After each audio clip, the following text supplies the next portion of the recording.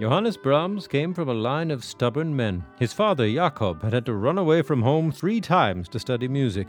He played bass in Hamburg, mostly in pubs, and it was into poverty. On May 7th, 1833, in an alley stuffed with half-timbered, high-gabled tenement houses that Johannes Brahms, destined to become the third B of music, his image carved into concert house walls alongside those of Bach and Beethoven, was born.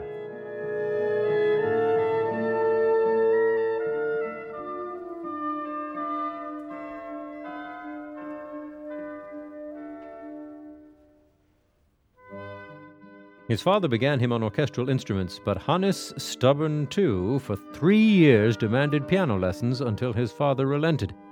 His piano teachers were enchanted by this barefoot boy who attacked the piano with a vision and had invented his own notation to write down the music in his head.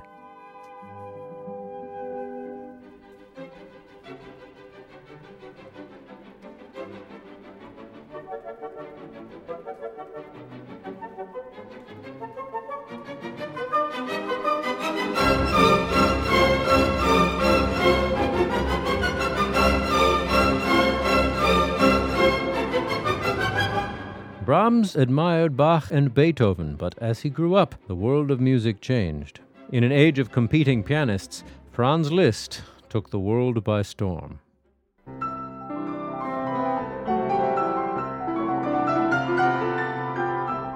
"Liszt plays at sight what the rest of us toil over," exclaimed Clara Schumann. With long hair, capes, gloves, cigars, and fans fainting at his concerts, Liszt was the first rock star. After touring for a decade, he settled in Weimar, taught and wrote tone poems, not tied to the forms of the past or to Beethoven's developmental style. His co-founder in the new school, Wagner, pronounced symphonies dead.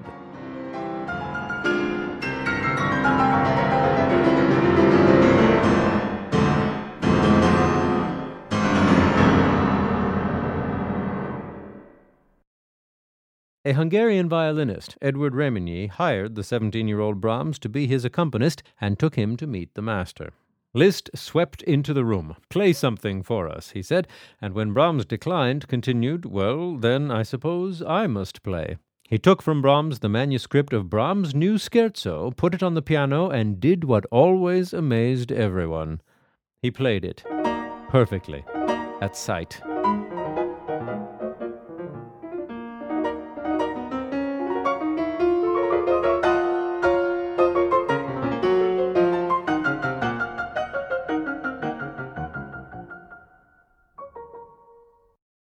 One of his students then asked if the master wouldn't play one of his own compositions.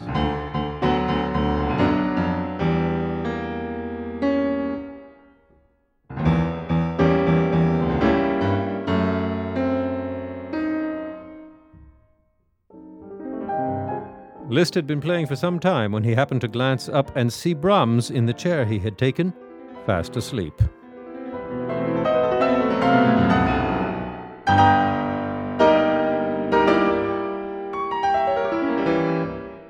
It seemed Brahms would not be joining the new school, after all. He would present himself to the opposing, more traditional camp. He visited the Schumanns.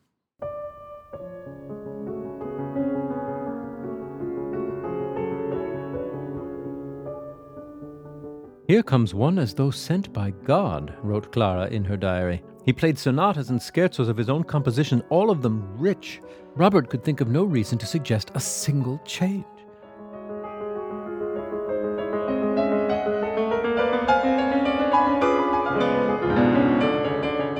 New Paths was the title of the article Robert wrote in his music journal, heralding Brahms as the future savior of music, one who, at long last, might pick up the mantle of the old masters.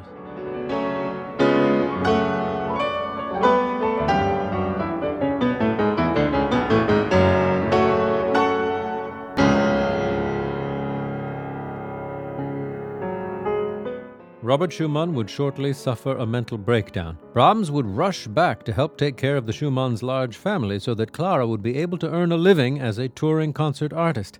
During the 2.5 years Schumann was in an asylum, Brahms and Clara fell in love. Robert Schumann died on July 29, 1856. Brahms and Clara took a trip to try to sort out their feelings. But Brahms felt the pull of destiny. He needed to be alone. "I saw Johannes off at the station today," Clara wrote in her diary. "It felt as though I were coming home from a second funeral."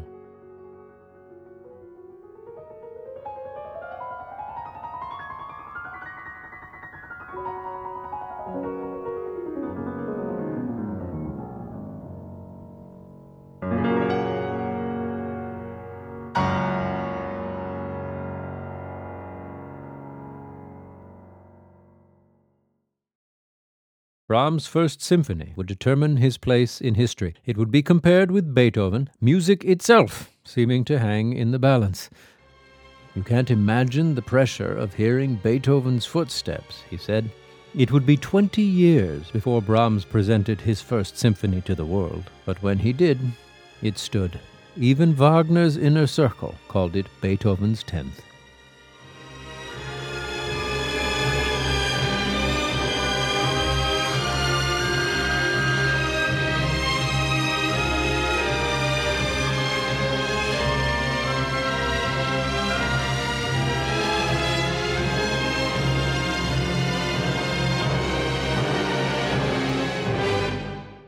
Far from abandoning Beethoven's developmental style, Brahms outdevelops Beethoven. Take the first 3 notes of his Second Symphony.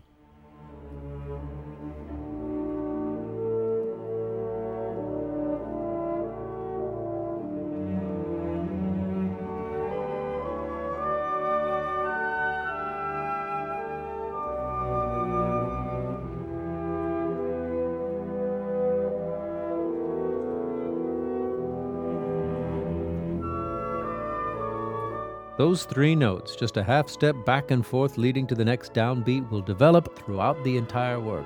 It's in the first section, Wrap Up,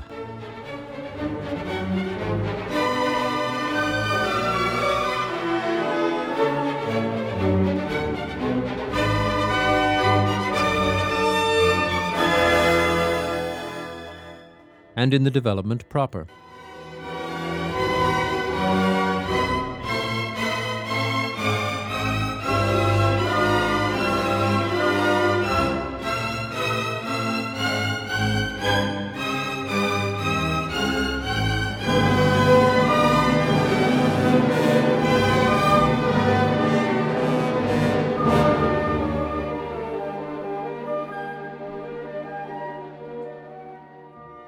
The slow movement has its own beautiful melody, but the back and forth 3 notes are here too.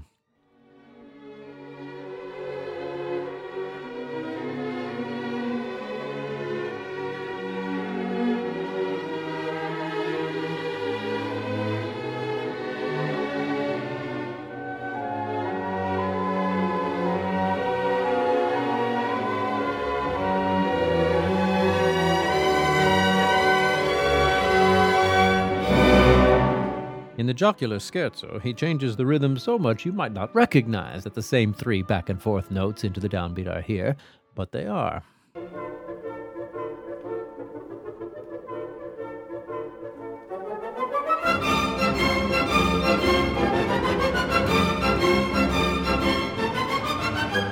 But mostly, they are everywhere in the finale. Join Edo de Waard and the San Diego Symphony for the season finale, Brahms' Second Symphony, Bernstein's Candide Overture, and the Poulenc Double Concerto. And if you'd like to learn more about the music on the program, join me in the hall 45 minutes before the concert for What's the Score? I'm Navi Mehta, and I'll see you there.